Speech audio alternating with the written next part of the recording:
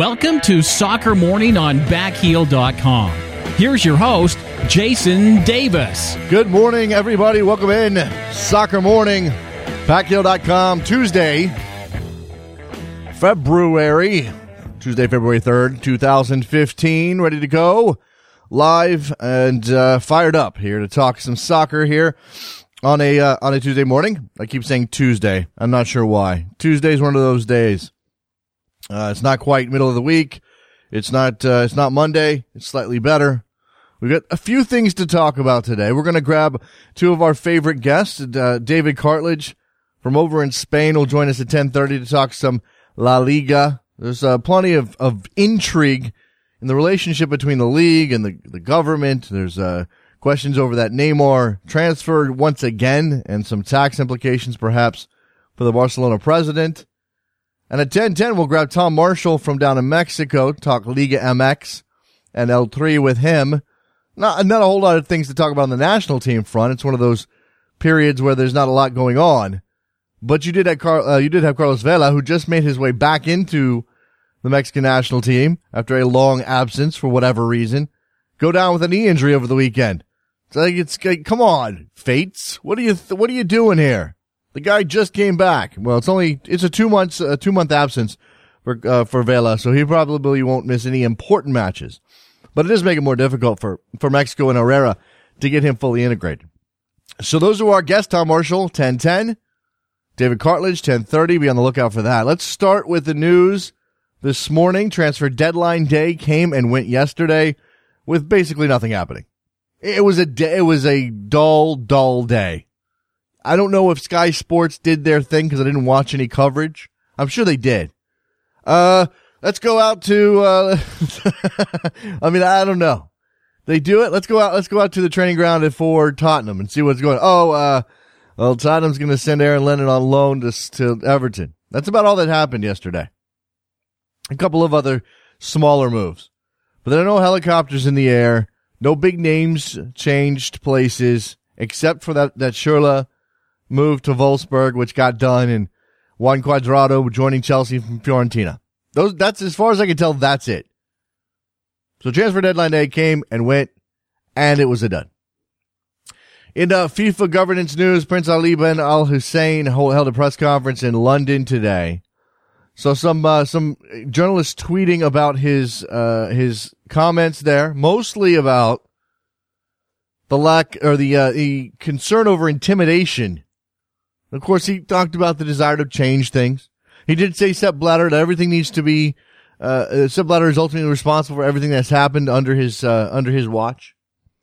And we did learn 6 countries nominated Prince Ali for FIFA president. Those 6 countries being Jordan, England, Malta, Georgia, Belarus, and the good old USA.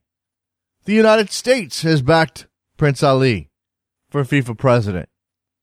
What does that mean exactly? I don't know.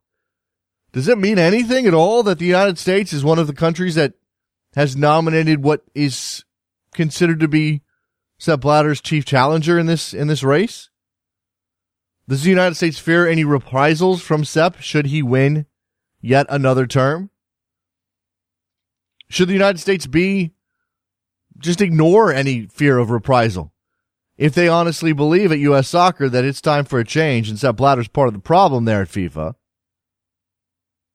Should it matter if there's a chance that once Sepp is in power, he's going to do some things that may punish what can they do at this point? The United States actually has a bit of a buffer, a shield, being as large as it is, having the corporate clout here that we do, being home to so many companies that FIFA is going to want to have involved in their activities from a financial standpoint. Maybe the United States can kind of avoid any reprisal, any retribution on the part of Sepp Blatter should he win, and that's why you back somebody to come in and reform things, or at least to come in and be different than Sepp. I may dig into this a little bit deeper because it fascinates me. I want to know whose decision it was. Ultimately, I suppose it's Sunil Gulati's decision. But it is fascinating me just a little bit. All right, so you got that happening in London. Tim Cahill has left the New York Red Bulls. That is official, done by mutual consent, and he is looking to move, and he will move to China to play with Shanghai Shenhua. I have no idea. If I'm not mistaken, I have to go back and look. This is the club where Drogba spent a bit of time, is it not? So this is one of the bigger spending clubs in China. Cahill's traded in his MLS experience, his MLS experiment, for a Chinese experiment. Now, if I'm not mistaken, during that time when Didier Drogba was in China, there were questions over consistent payment by the Shanghai club. Not always there with the checks. He did spin it. Played 11 games, scored 8 goals in 2012. Didier Drogba did. Hopefully that's not the issue. That's not an issue for Cahill. I don't know exactly what went sideways, but I think everybody's sort of relieved that this is done there in New York, that Cahill has finally moved on and the team can move on.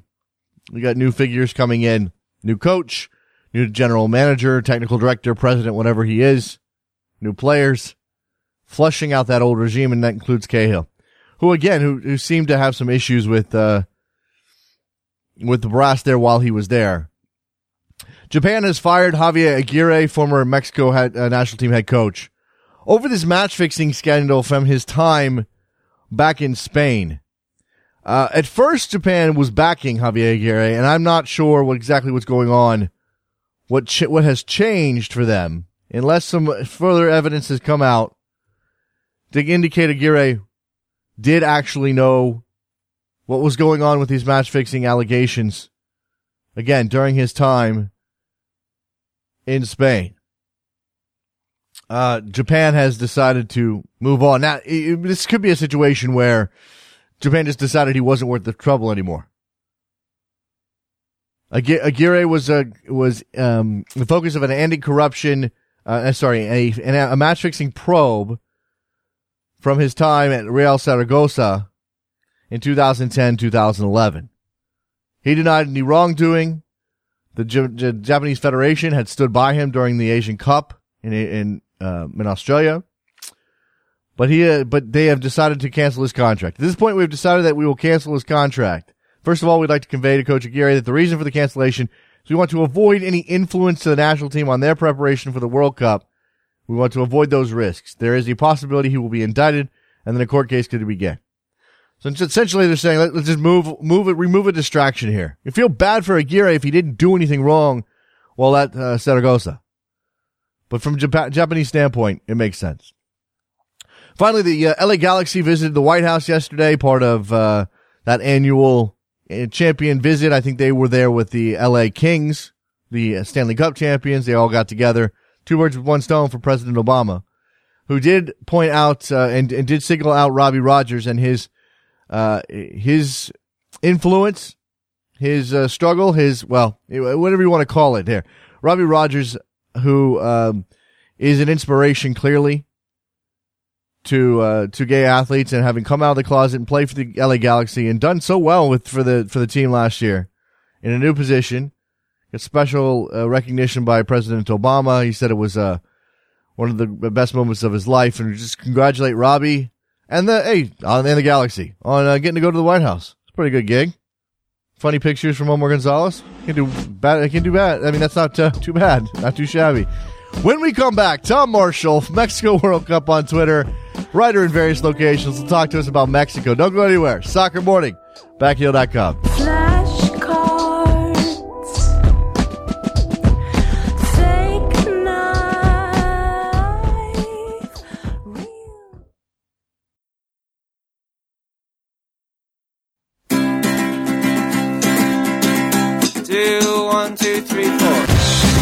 Welcome back to Soccer Morning on Backheel.com with Jason Davis. Here we are back on Soccer Morning, and joined now on Skype by Tom Marshall, Mexico World Cup on Twitter. You know him, you love him. He writes in various places on the Mexican game. Tom, how are you, sir? I'm good, Jason. Yeah, thanks for having me on. Thanks for coming back. Let's start with Let's start with the news out of Japan, which I just mentioned. It's a nice little bridge here. Javier Aguirre has been fired as the Japan national team head coach. It was an interesting foray into international football for Aguirre, but he has been charged, or at least he's being investigated for his part in a potential match fixing scandal back in Spain a couple of years ago when he was at Real Zaragoza, and now has lost his job. What's the take on Aguirre and this situation in Mexico itself? Yeah, I think obviously he's managed Mexico at 2 World Cups, so he's a massive name and pretty much the only Mexican manager at the minute who's going outside of the country and has succeeded. So I think it's a big blow.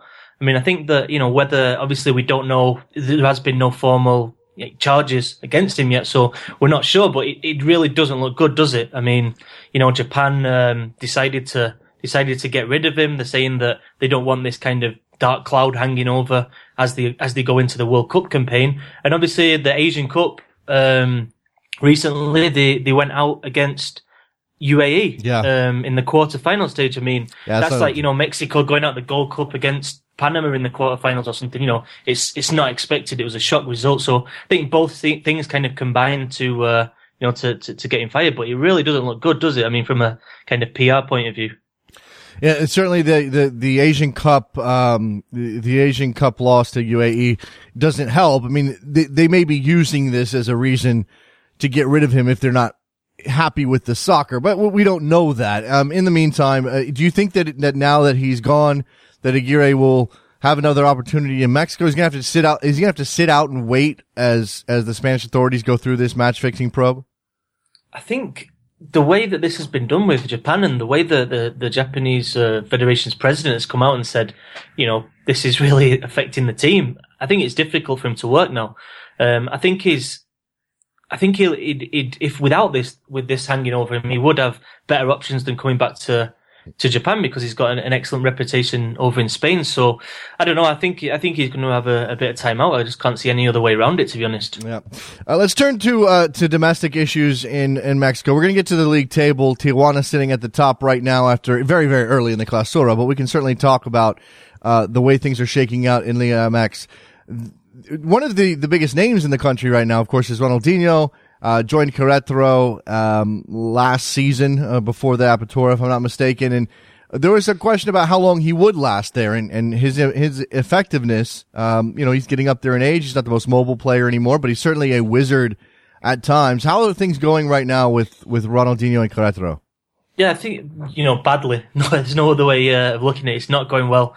I think it's on the point of kind of breakdown. I mean, I think really is now his last chance. I mean, he signed, I think, in last September. He got himself more or less fit, played with Querétaro, but in the Apertura, but they actually went down. So when he signed, they were in the playoff places, and by the end of the season, they missed out. Right. So that doesn't look good for a start. And then he went back to Brazil for the close season, and basically showed up early January to train 6th of January, and the season started on like the 8th.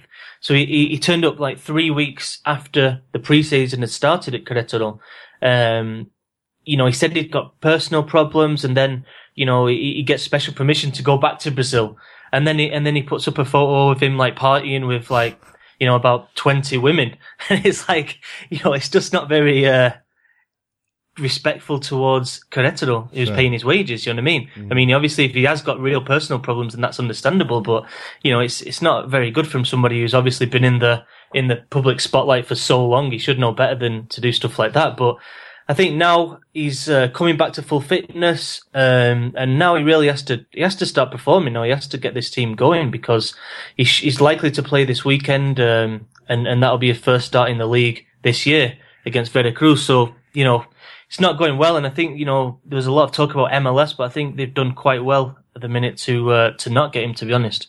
Absolutely, I think he's probably more trouble than he's worth at this point in his career, and maybe Querétaro is finding that out. But do you sign up? I mean, do you sort of sign up for this kind of shenanigans when you bring in a Ronaldinho at this point in his career? I mean, he's got that rep anyway, and if he's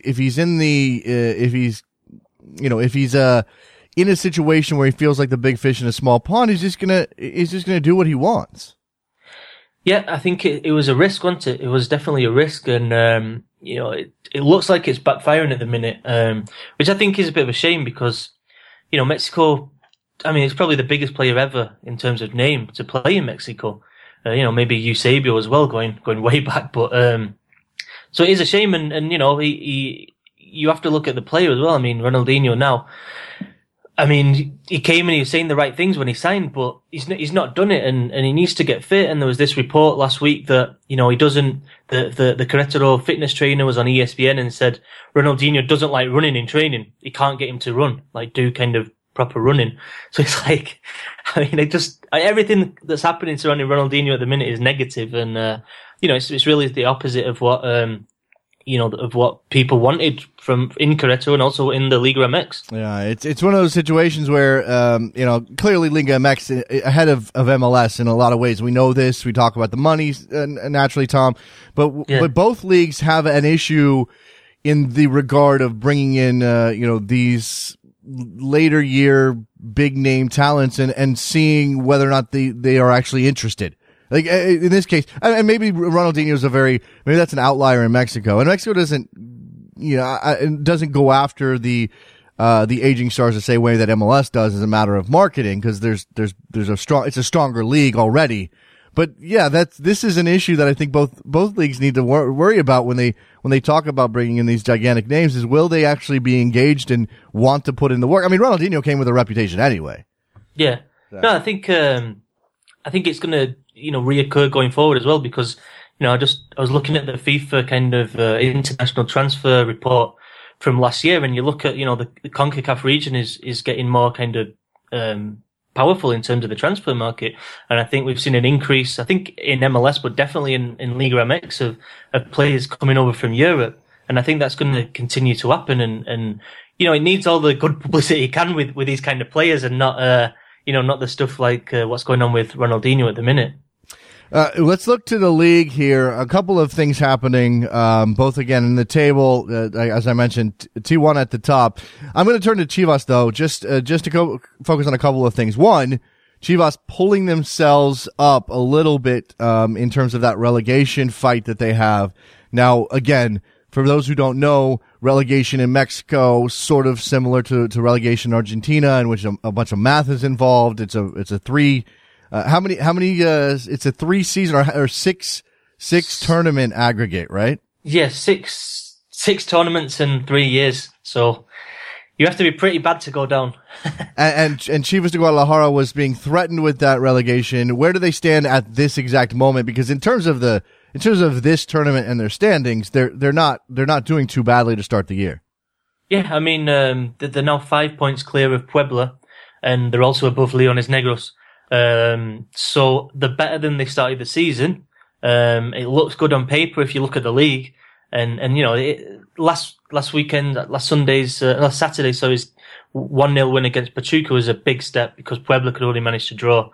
Having said that, I mean, it really isn't pretty. I mean, it is Chepo de la Torre, the former Mexico manager, is in charge, and I don't know, it's not easy to watch. It's, not exactly, beautiful football. It's very much kind of grinding out results, and when you're in a relegation fight, I suppose, that's the way to do it. But, I mean, it doesn't look right now that Chivas is going to go down, although they have to start improving, because these results, they had a very lucky decision with the referee. They won a penalty on Saturday to get the 1-0 win, so they didn't really deserve it, but you need a bit of luck as well, and they're definitely getting that, which is actually a bit of an issue in Mexico, because Chivas have had 2 big refereeing decisions in the first 4 games, and they're really, people on the telly and in the press are going crazy about, is there a kind of conspiracy to save Chivas, which is interesting. Yeah, we've had we've had your colleague Eric Gomez on the show, and he's been very cynical about the potential for Chivas to go down as well. And something else perhaps behind the scenes, a change in ownership, one of these franchise swaps that we've seen in Mexico before, maybe the thing to save Chivas. Maybe it doesn't even get to that point. Maybe it's just a matter, and I don't want to throw accusations out that I haven't seen. But if there are questions in terms of refereeing decisions, then that's just going to open up a can of worms that the league can't want to be open. No, I mean, I think that you look at the penalty and it's like the referee made a spot decision. I don't think there's anything kind of behind that. I mean, the player basically went down ridiculously easy. I mean, there's two ways of looking at it. He did really well, Fierro, the player, because he went down and he earned his team the 3 points. Or the other way is that he dived and he cheated. So, I mean, it depends how you look at it. But I mean, if you're the Chivas manager, he went down and he won his team the 3 points. But I think the Liga MX, in terms of the kind of the dodgy, the grey areas there, I mean, they really don't help themselves when, I think it was a couple of years ago when a team went down, Queretaro went down, and then they were able to buy the team out who basically went up. I mean, It really doesn't kind of just sporting ethics about, people following the league. And even as a journalist, you're following the relegation struggle, and then like, team goes down, and then 1 week later they just buy up another team and the back. It's just like thinks what's the point? So I don't think they help themselves out in that regard. Another issue at Guadalajara that certainly MLS fans will be interested in here is the fate of Cubo Torres. Now he's on loan at Chivas. He'll be returning to MLS to play with Houston in the summer, but for the time being, want to see him get playing time, want to see him develop, and if he's going to be at Guadalajara and miss out on the first half of Houston's season, and he might as well be playing and scoring goals. So is he doing that, Tom? Is he playing? Is he scoring goals? No, I mean, he's basically a substitute. He's played 22 minutes of the team's first 4 league games. I mean, he's been playing in the cup and he's been doing okay, but it is a really strange one. I mean, Chepo de la Torre preferring Omar Bravo, who MLS fans will obviously know from his time there as well. Mm-hmm. I mean, it really is a bit of a head scratcher, but I think Chepo basically is going with experience in this relegation battle. I think that Cubo Torres came into the season a bit behind on fitness, and that Bravo's the club captain, and he just prefers Bravo at the minute. Although it is a very strange one, considering Cubo Torres is now a full Mexico international, and he can't get a game at Chivas, who's fighting relegation. I mean, it's a strange one. I think fans, especially. I mean, Cubo is just so popular with the Chivas fans, and they want to see him play, and obviously he's not doing it at the minute. And to be honest, as long as they're winning, I just can't see him getting back in the team. Well, Chepo would not be the first manager, Tom, to go with the older, more experienced player, whether he is the more talented player at this point in his career or not. He would not be the first manager to go with the older, more experienced player in a relegation fight. I mean, that's pretty standard around the world. We see a lot of younger players sort of get relegated to the bench when it's a matter of scraping every point you can get. Yeah, I mean, definitely. But then the question is, it seemed like when the negotiations with MLS and Cubo Torres were going on, one of the big things was that Cubo wanted to come back to Chivas at some point in some way. So they kind of hashed out this deal where he'd play for 6 months. Now, it's just very strange that you thought he would be playing. I mean, what was the point of that? I mean, he already had Omar Bravo, Marco Fabian back, Aldo de Nigris there, Carlos Fierro. I mean, Chivas have got a load of strikers now. I mean, they really have, four big name strikers, and it's like, what was the point in going through all that hassle if it just wasn't going to play at all? But yeah, I think Chivas at the minute, it's all about just avoiding that relegation. And if Cubo comes off the bench in a few games this season and gets a couple of goals and earns him a couple of points, then it'll be completely worth it. Well, we have a few minutes here. Let's talk about the team at the top of the table so far. Again, it's early in the Clausura tournament, but Tijuana sits on top right now. Xolos, a team that has been home to a couple of American players recently. We know that Greg Garza is continuing to play there. From what you've seen so far, again, it's early. They are so far the best team. Is this a chance? Is there a real chance for Tijuana to finish atop the standings, go into the Liga playoffs with a chance at a title? Yeah, I think there's no real favorite at the minute. Club America are obviously the reigning champion and on paper the best team, but they're kind of going through a bit of transition now from with the new coach Gustavo Matosas. So I think Tijuana have basically gone back to that formula under Antonio Mohamed when they won the title, where they became a team that was very difficult to break down, very difficult to beat. And, they're reaping the rewards from that. I mean, 5 straight wins in all competitions now. Dairo Moreno, the Colombian striker, is on form. He's been there a while now, and he's just all of a sudden decided that he knows where the back of the net is. I think the team spirit in the camp, a couple of big name, they sold a couple of big name players in Christian Pellerano and Dario Benedetto, who both went to America. On paper, 2 of the best players, but I think that it kind of broke up the Argentine stronghold in the camp. And now I think you can see on the pitch the players are just a bit happier with the way things are going, and they're really playing as a team. And I think the team spirit is increased a lot, and I think that's one of the big reasons at Tijuana. So yeah, I think Greg Garza as well, playing really, really well this season. He really is doing well, and Joe Corona coming back now. And I think we'll see him starting in the next few weeks now after his injury to his foot. Yeah, good to know that Joe Corona may get back into this team. And I'm looking at the table right now, Tom. Tijuana, Veracruz, Cruz Azul, Toluca, Guadalajara, America, Chiapas. I'm guessing that this is not anywhere close to what you expect to see when we wrap up this Clausura season. No, but I mean, it's just a strange season, this one. It seems like a lot of teams are kind of in transition. So, obviously we mentioned America, and then you've got a team like Monterrey, who now play with 5 Colombians, and 5 big name Colombians, very, very good players. Just can't get it together, Monterrey, at the minute. And you look at other teams, Atlas, they're okay, but they're not firing all cylinders. Santos Laguna, big time transition there.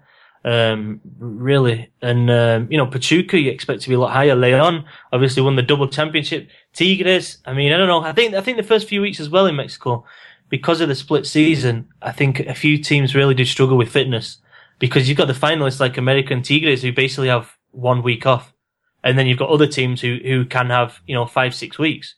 Yeah. So there's a big difference in terms of, what state the teams go into the Clausura championship at each year.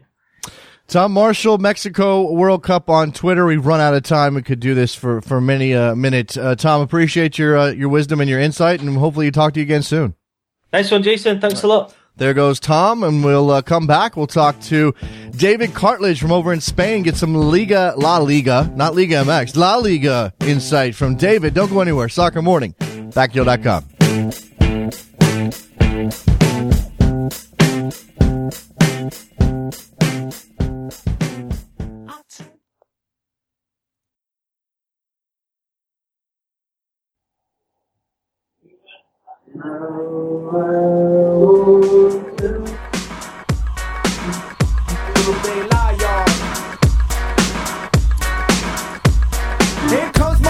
Welcome back to Soccer Morning on Backheel.com with Jason Davis. Here we go, talking Spain and La Liga with our friend David Cartlidge, who is now on Skype. We have upgraded the technology. I was telling him he sounds a little different via Skype. You'll have to make it a mental adjustment, but it is David. Hi, how are you, David? I'm very good, thank you, and I hope it sounds clearer and more insightful. More insightful. I'm not sure how that's possible, but hopefully that comes through here.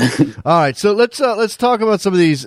I want to talk about the play on the field, and certainly there's things to talk about with Barcelona and Real Madrid, and we sort of talked about Valencia before we came on the air, and Sociedad's going to lose Carlos Vela, and what kind of blow is that? But there are some bigger things happening in Spain that I think are probably first top of mind for us here, and that's there a couple of. Maybe you can explain it to me, because I think it's easy to get lost here. There's actually currently a fight going on between the government, the league, and the Spanish FA. What exactly is that all about? Okay. Well, it's quite a complex situation. Nothing in terms of a power struggle in Spain. I mean, think of a normal power struggle in any other country, and then think of it in Spain. It's far more entwined. Basically, the top headline is that Vila, who's the Spanish FA president, he's the man who overlooks everything. He's asked UEFA and FIFA to get rid of Spain's sport minister, which is it's quite a big thing that he's actually asked there to do. Whether he'll get that, I'm not too sure. But there's a war of words going on in the press in us and Marca and places like that, where everybody's doing their own little interviews and saying this is why he should go, this is why he shouldn't, and it's not ideal, because as we've spoken about on the show many a time, there are lots of problems in Spanish football, despite the beautiful football. The players are brilliant and all this. There are a lot of problems in Spanish football, and they're not going to get dealt with while these two guys are arguing and while everybody else is arguing. So give me the reason. What has the sport minister done? Now, first of all, I don't understand how FIFA and UEFA would have the power to help remove a sport minister, but what has he done that has angered the league or angered any of the other parties involved here, the FA? Right. Yeah. The base just. For number one thing is how everything's being run at the moment in a case of it's just it's hard to describe because there's so much there's so many depths to it and basically how things are being run at the moment he's not happy with, but also there's money changing hands, there's money going places that the people that hasn't been declared, and that's not going down well as well, and CAS might be getting involved, and Vila is really, who's the Spanish FA president, he's really, really going to town on everybody. But I mean, Vila is no angel himself, you know. He's got a lot of issues himself in terms of what he hasn't dealt with in Spanish football, you know. So it always makes me laugh in Spanish football when people criticize each other that everybody is living in a glass house, basically. So if you're going to criticize somebody, then you need to make sure that your history and your background is clear cut. But Vila's isn't, and this one's going to play out, I think, for a while. I don't think UEFA or FIFA are going to act. Yeah, I think this one's going to go on a while. It looks like, I mean, as you said, it ultimately comes down to money, it seems, and we'll see whether or not there's any fallout. Now, again, this is sort of one of those distractions off the field for Spanish football. The other distraction, at least when it comes to Barcelona, has been the full fallout of the Neymar transfer. Now, I thought this was over and done with, but now I'm seeing a story that a Spanish prosecutor has moved to ask for a probe of Josep Maria Bartomeu and for tax fraud as it relates to the Neymar transfer. Is this potentially a danger to Barcelona? Or is this just another, is the government just going to continue to chip away as much as they can in regards to this transfer? Again, this is something else that has been running and running and running, and you feel even if it does become that you get a conclusion of somewhat, say Bartomeu gets charged. I mean, the reports are, I mean, it's not even reports now. I think there's pretty much acceptance that Bartomeu is going to face charges over fiscal fraud and will testify in court. I think it's February 13th that he will appear in court. Now, obviously, this goes against everything what Barcelona believe in, all Barcelona's values, and they've already said they want to express. They've already said they've expressed surprise, indignation, and total disagreement with Rosell facing trial over the Neymar transfer. That's Sandro Rosell, the man who was in charge before. So this is something that's stretching over, and this is again all going against that Barcelona name. Again, something we've discussed before. Barcelona aren't that angelic heavenly team that they used to be maybe 10 years ago that everybody looked up to. There's lots of these things kicking about. There's fraud cases. There's the sponsorship deals. This Neymar, who he's been fantastic, of course, but this Neymar deal has been absolutely horrendous for Barcelona in the big picture of things. Do the members care about all of this stuff? I mean, maybe the members do, but I mean, obviously Barcelona's got a much larger fan base across the globe who just enjoys watching Neymar play and be part of what they're doing right now. And as you said, he's been fantastic. So where's the balance between it's good that we've got Neymar, look how fantastic he is and he fits what we're doing at Barcelona, and oh my God, it's another probe, it's another challenge, another legal case, it's another allegation of wrongdoing. Exactly. I mean, for the staunch supporter, for the traditional supporter, this is terrible, because there's obviously a lot of Barcelona fans who won't go and see Barcelona play anymore, and who won't have the interest as before, because Barcelona have changed so much as a club. But then the people who were there, I mean, Bartomeu, let's be honest, he was awarded presidency illegally. That was illegally how he did it. He should have run. He should have faced elections properly, and he's been under so much pressure to do that, and he's going to face them now. He's called them early, I think, to bow down to pressure and take a bit of heat off the club. So I think the main thing is the Bartomeu goes out the club. I don't think there's not many people inside of Barcelona in terms of the socios who want Bartomeu to continue. So I think he will probably be gone this summer anyway. But again, it's still hanging over. It doesn't really matter, because Rosell's gone, and it's still hanging over him and over Barcelona. So Bartomeu could go, and it's still going to hang over the club as well. So this one is it's baggage that Barcelona are going to find really, really difficult to get rid of. And I don't think they ever will. I think this will always be something that they're poked with, basically. It's something always brought up. Quickly here, while I'm on the subject, and you mentioned Barcelona's image, and they're not angelic, and they certainly have sort of broken all of that magic. But there was, if I'm not mistaken, there was a story about them potentially reviewing the shirt front sponsorship deal. Where do things stand on that, and what was the reasoning behind that? Sorry, can you just repeat that, please? Was there a story about reviewing the sponsorship deal on the shirt front for the Qataris? Was there something in the news about that, or am I mistaken? I'm not too sure about that one, actually. Okay. I mean, like I said, there's been lots of discontent with it, and I think money's coming from certain areas, and with financial fair play, I think a lot of things are getting tweaked, but I've never read anything where there's going to be an investigation. I may have been mistaken on that. Certainly there's, in Madrid, there's the story about the potential stadium naming rights and all of those things, and obviously the money that's coming into Spanish football. We had we recently had Atletico Madrid with the purchase by Chinese investors. Is that right, as well? How is that all going down right now in Spain? Before I turn to the field, and I know I keep doing this, David, how's that all going down in terms of the perception of Spanish football? Yes. I mean, on one hand, the fans of these clubs who are outside of Real Madrid and Barcelona, they want somebody to come in and be to pump money into the club. But I mean, Malaga had that, and then that fell out. Racing Santander thought they had that, and that fell out as well. You know, and then now Valencia have got that as well, and we're seeing how that one goes with Valencia. But I think fans are always, I don't know, they're fickle in a way, because that money comes in and they see the money. Okay, yeah, great, but you've got to look at the bigger picture with this, you know, and you don't know when somebody's going to walk out. What happens if Peter Lim walks out on Valencia tomorrow and says, right, these players I brought in, I'm just going to sell them straight away now to the highest bidder, Otamendi, Andre Gomes. What happens if they all went tomorrow? So there's always that danger that the safety net might be taken away. But I think the initial reaction is, oh, great, because somebody's going to pump some money into the club and we're going to be able to buy X player in this window. And that's the smaller picture. But the bigger picture is the long run. The bigger picture is, how are you getting these players? What third parties are involved? And it's an endless string, basically, where you can never find the end of. Currently, the table right now, Real Madrid 1 point ahead of Barcelona, and they maintain that lead with their 4-1 win over Sociedad on the weekend without Ronaldo, who was obviously banned for his incident against Cordoba.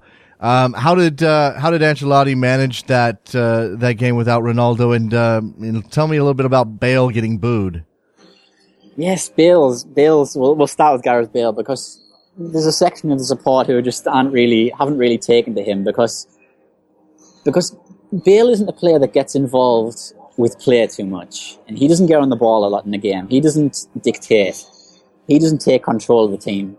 And right now, there's a young man who also happens to be Spanish, which helps a great deal in Madrid, called Isco. And right now, he is running this team. And linking into that Real Sociedad game, he ran everything for Real Madrid that game. And I mean, even when Cristiano comes back, Isco is running Real Madrid right now. This young player, they bought him from Malaga, and they've had him in. He's developing at a rapid rate, and it's fantastic to see. And even people like Ronaldo and Bale and James Rodriguez are relying on Isco to run Real Madrid, to connect between deep midfield and attack, and he's linking everything. And he looks so mature right now. He's still so young, and he has got such a huge future. It's quite something, and I think we're seeing possibly the leader maybe of Spain's football for the next 10 years in Isco. I really do. I can't say that enough, how unbelievable he is looking right now. Karim Benzema, obviously very important to this team as well. I believe he scored twice for Madrid against Sociedad. There's obviously enough firepower within the team for them to manage this period without Ronaldo. It's a 3-match ban, but and I forget who they have coming up next, both these games. Or no, is it only 2 matches that he'll miss? I apologize. He'll be back for the Atleti derby. Is that right? I seem to have lost David. I apologize. We're having an issue with the call to David. Let me see if I can pull this back up. In the meantime, we'll just look at the situation in Spain with Real Madrid 1 point above Barcelona, 4 points above Atletico Madrid, who's on 47. David, are you back with me? Yes, I'm here. I was just apologize for that connection issue. I was just I was just sort of outlining the situation at Real Madrid with the firepower that they have and the number of games that Ronaldo will miss. It's fallen out of my head, but I know he'll be back for the Atletico Madrid derby match. Is there a chance that Real Madrid takes on a different kind of character without Ronaldo in the lineup? How do you think that works for them? He's such a big figure. Even when the game doesn't go through him, he's such a big figure. How do things change for them? No, of course. I mean, it's only 2 games. I mean, and there's obviously been a little bit of discontent in Spain with that. The fact that he only got two games and he did punch and he kicked somebody. So that hasn't gone down well. But it's 2 games, so they don't need all the too much. And like I say, they've got so much firepower. I mean, James Rodriguez has played really well. I think a lot of people look at his fee and don't give him the credit that he's actually deserving, because I think James has been fantastic in terms of replacing Angel Di Maria, who is such a big influence on Real Madrid's play. And I think they don't need to change too much without Ronaldo, to be honest with you. There's somebody who can come in. I mean, James will switch over to the right, Bale will go over to the left, and Isco comes through the middle, and Benzema's obviously working away as he does, and they've got Hesse who can come off the bench as well, and there's really, honestly, not too much to worry about with Ronaldo. I'm not saying sell him in the next window, they don't need him, but by any means. But yeah, I think they can manage without him for 4, even if this was 4 or 5 games, I think they could manage without him, most certainly. Let's turn to Valencia, as you were mentioning before we came on the air. Currently in 5th place, but some question over their form and maybe some discontent among their fan base. Yeah, of course. There's a just, I don't know, with Valencia there was a lot of euphoria in terms of Peter Lim, another. I lost David again. Let's see if he comes back here. I apologize. Skype just doesn't want to cooperate with us from Spain right now. David, are you with me? Okay. Seems to have lost David again. In that case, we'll talk about Valencia. Maybe I can get him back, but let's go ahead and take a break. Let's do that. We'll take a break. We'll come back. If we can grab David, we'll do some Valencia talk. If not, we'll move on and do something else. So we'll do calls and tweets and everything else there. Yeah, that's what we'll do. It's Soccer Morning. Backheel.com. Don't go anywhere. Be right back.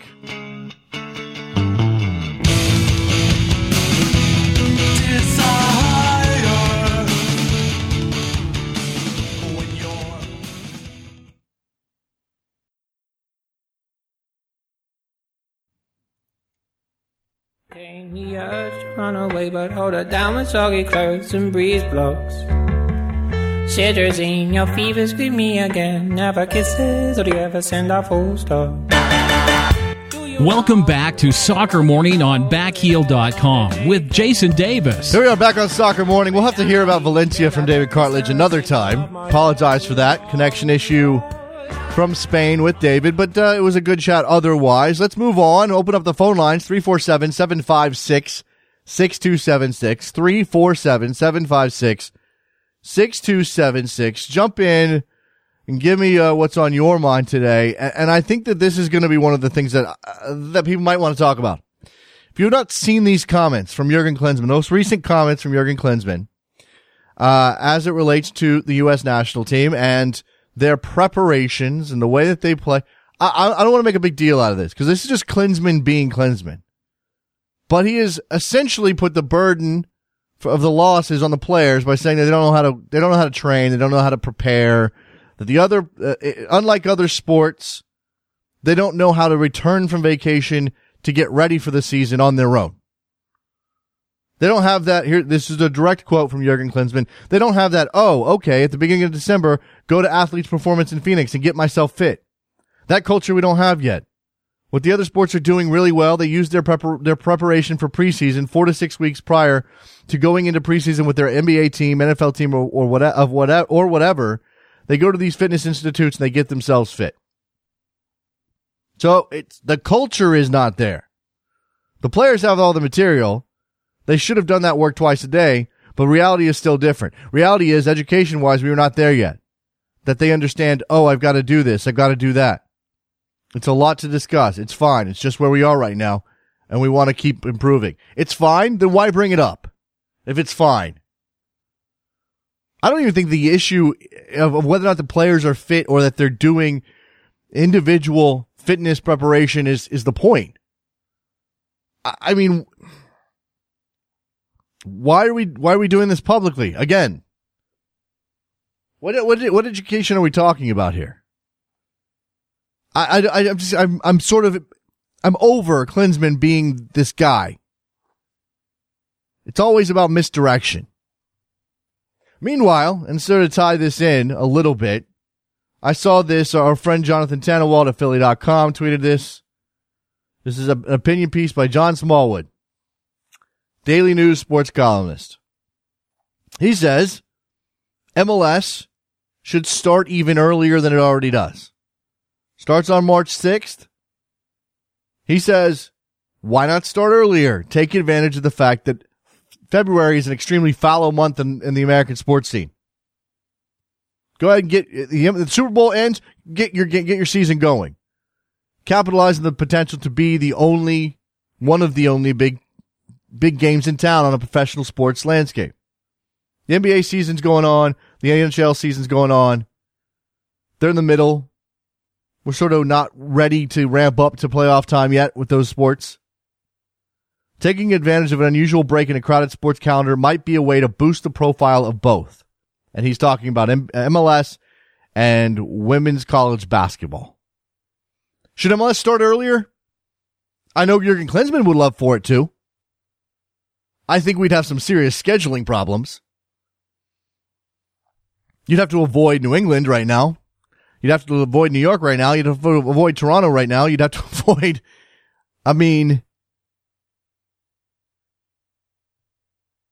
it's in terms of weather, it's a fairly significant thing.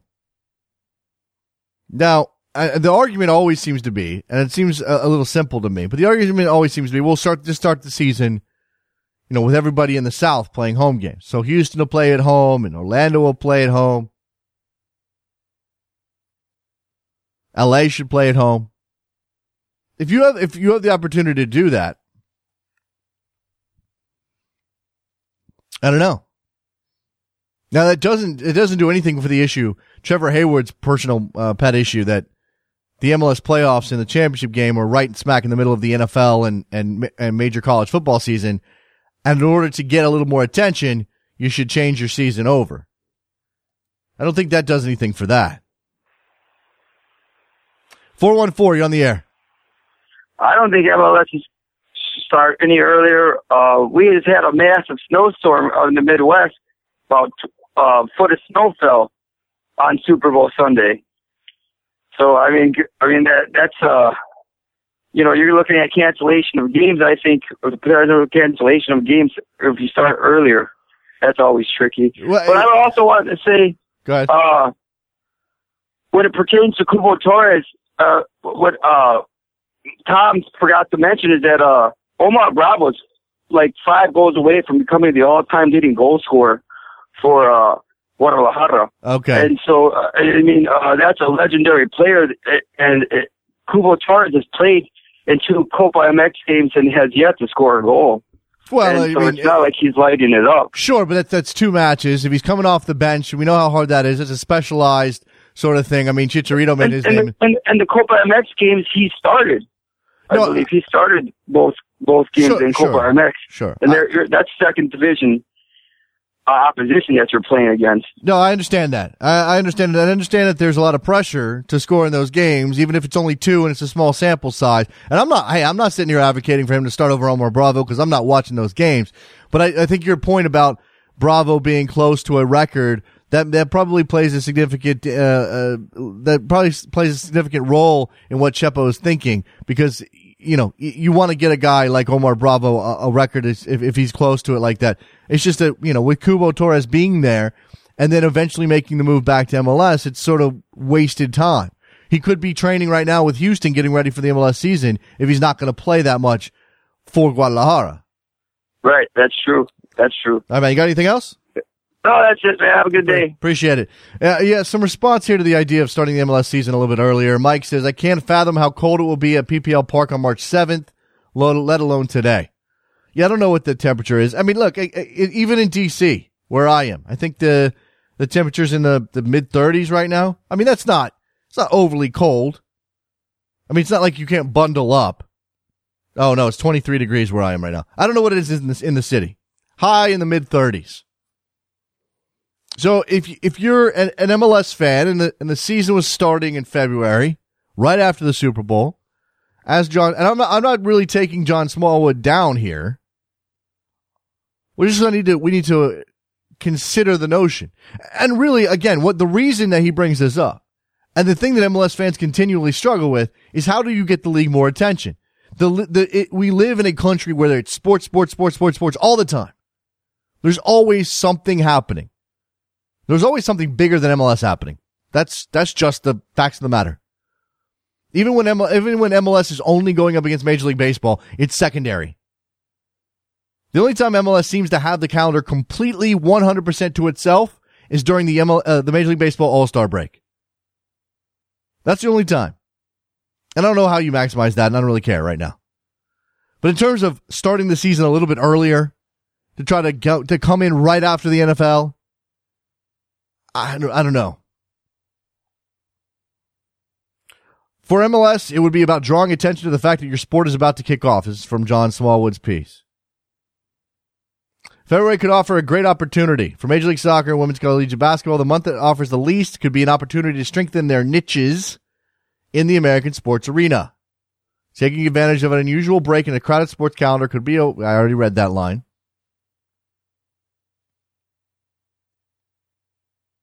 So, I don't know.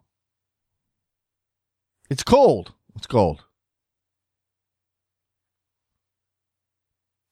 Francisco, MLS started in February, then we'd have the same schedule as the rest of the world. There's no difference between January and February. Well, no, that really wouldn't be the case. You'd have to take the break in the summer and then play from September. I don't know. I don't know. I do think that we're constantly worried about MLS getting attention. And there's some notion to the idea that, there's something there to the idea of trying to find those dead spaces in the calendar to push your league. But I'm not sure that makes that much of a difference. I mean, what MLS really needs to get to is a level playing field when it comes to the media coverage of its sport. And maybe that's a long, long way away. And I'm not saying that, I'm not railing against media outlets who don't cover MLS. The burden falls squarely on soccer to make itself relevant. It's not the other way around. Yeah, there's some old white guys sitting in radio studios and writing columns for papers who don't get soccer. That's a little bit of a different story. But show that there's a fan base and make yourself relevant, and you'll get the coverage. Maybe you'll get a little talk on the sports talk station. Maybe the local news does a couple more stories on you per week. That's on MLS. I don't know that changing around your calendar to try to find some soft spots is the way to go. 347-756-6276. There's actually some good soccer on today. A couple of interesting games. You've got Bayern Munich and Schalke in the Bundesliga. So that could be good. Tuesday, and you have FA Cup action, Fulham and Sunderland. Manchester United against Cambridge United. And Sheffield United and Preston North End. So there's your FA Cup matches. In the Bundesliga, 4 games. Bayern, Schalke, Borussia Mönchengladbach against Freiburg, Eintracht Frankfurt against Wolfsburg, and Hannover versus Mainz. So there you go. If you can find a way to get some streams up, there's your streams right there. Who shows the FA Cup games? Does Fox have the FA Cup? I believe that's is that right? So I imagine at least somebody will be on television this afternoon in terms of English football. Josh on Twitter says there's really not much else the first weekend of March. If you can't compete with Major League Baseball spring training, that's on MLS's shoulders. That's a good point. You haven't even gotten to the NCAA tournament yet. the first week of March. So you still have that it's not that you have everything to yourself. You're never going to have the calendar to yourself. But I mean, then again, spring training in baseball, it draws media coverage, even if it doesn't necessarily draw fan attention the way it used to. People care on some level that things are getting underway. Pitchers and catchers report. It used to be the thing. Somebody's out there right now, got a countdown in their head of how many days it is until pitchers and catchers report. So MLS can maybe carve out something in the beginning of March, but there is something to be said for baseball having a traditional hold on the coverage, at least.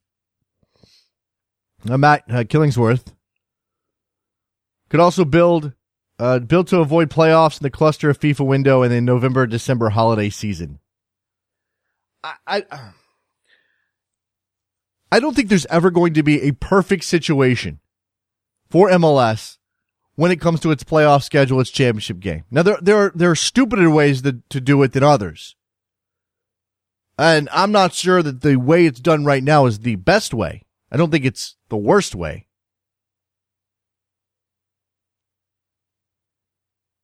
But if you move things around, you move the season back a month, that puts, if you stay on roughly the same number of dates, that puts the championship game in the beginning of November.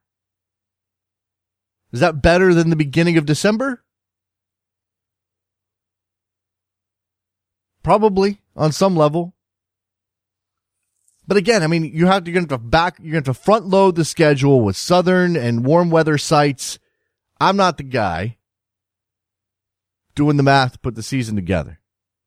We know we're not going to a balanced schedule anytime soon. So there's none of that. And it just makes it more difficult. Last call for phone calls, 347-756-6276. John P. O'Donnell on Twitter. Oh my 96. Wasn't this past offseason one of the most eventful with coverage for MLS? It just needs history. And there's something to be said for that. John's got a point. More than anything else, what MLS needs to do is just be around from season to season to season. Next year's the 20th anniversary or 20th season of the league. Something to that. Is that this season? It just needs to be around and become part of the consciousness of the country on a sports level. That's all. That's mostly what it takes. I mean, remember that the NBA finals were showed on tape delay on television until the early 80s when Bird and Magic showed up and made the league more popular. I mean, it's sort of easy to throw stones and say MLS has terrible TV ratings. They can't get any traction. Nobody cares. Sometimes these things take some time in order for it to become culturally relevant. I can't say that word right now. It's not just about, marketing yourself. And yeah, I guess, for the NBA in the early 80s, there wasn't as much competition. So you could even argue it's harder for MLS now. Do you give them any credit for what they've created so far, or do you want to just say, hey, you've screwed it up, change A lot to consider there. All right. Thank you very much to our guests today, Tom Marshall, David Cartlidge. Sorry for the connection there with David. Hopefully we'll have him back soon. Cover more of what's going on in La Liga. Make sure you're going to 30fc.com to buy a t-shirt. It's the only place to get the official Soccer Morning t-shirt. Get your official Soccer Morning mug at backheel.com/store. We're on iTunes. You can give us a rating and a review. It helps us out a lot. What else? I think that's it. I think we're done. We'll be back on Wednesday. See you tomorrow, guys. Bye.